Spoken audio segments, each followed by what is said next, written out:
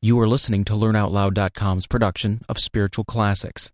Collecting key excerpts from a wide range of religious traditions throughout human history, this podcast is dedicated to showcasing the core teachings of the world's greatest spiritual thinkers.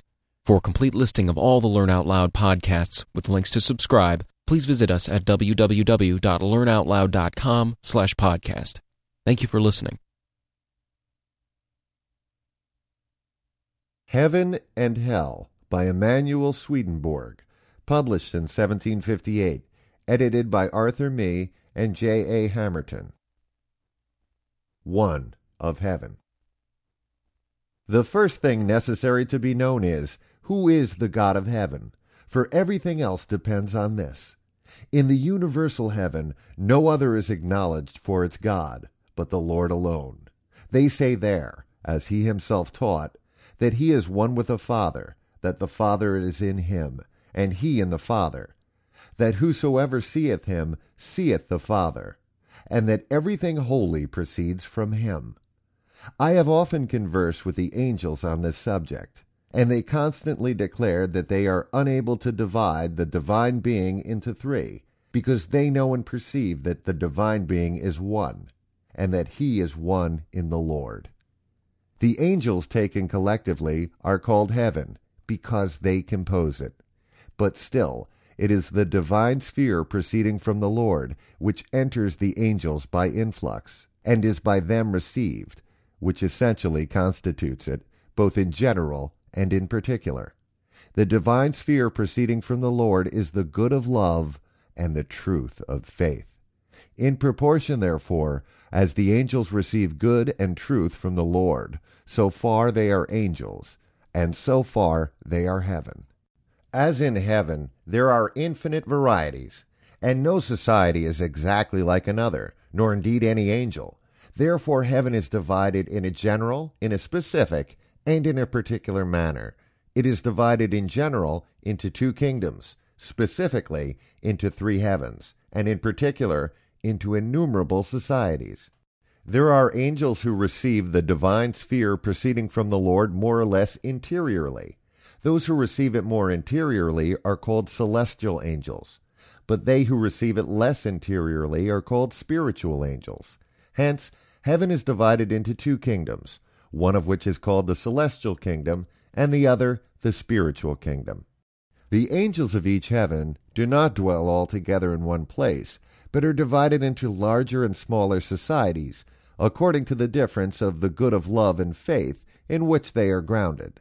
Those who are grounded in similar good forming one society. There is an infinite variety of kinds of good in the heavens, and every angel is such in quality as is the good belonging to him. That heaven, viewed collectively, is in form as one man, is a mystery which is not yet known to the world. But it is well known in the heavens, for the knowledge of this mystery, with the particular and most particular circumstances relating to it, is the chief article of the intelligence of the angels, since many other things depend on it, which without a knowledge of this as their common center, could not possibly enter distinctly and clearly into their ideas.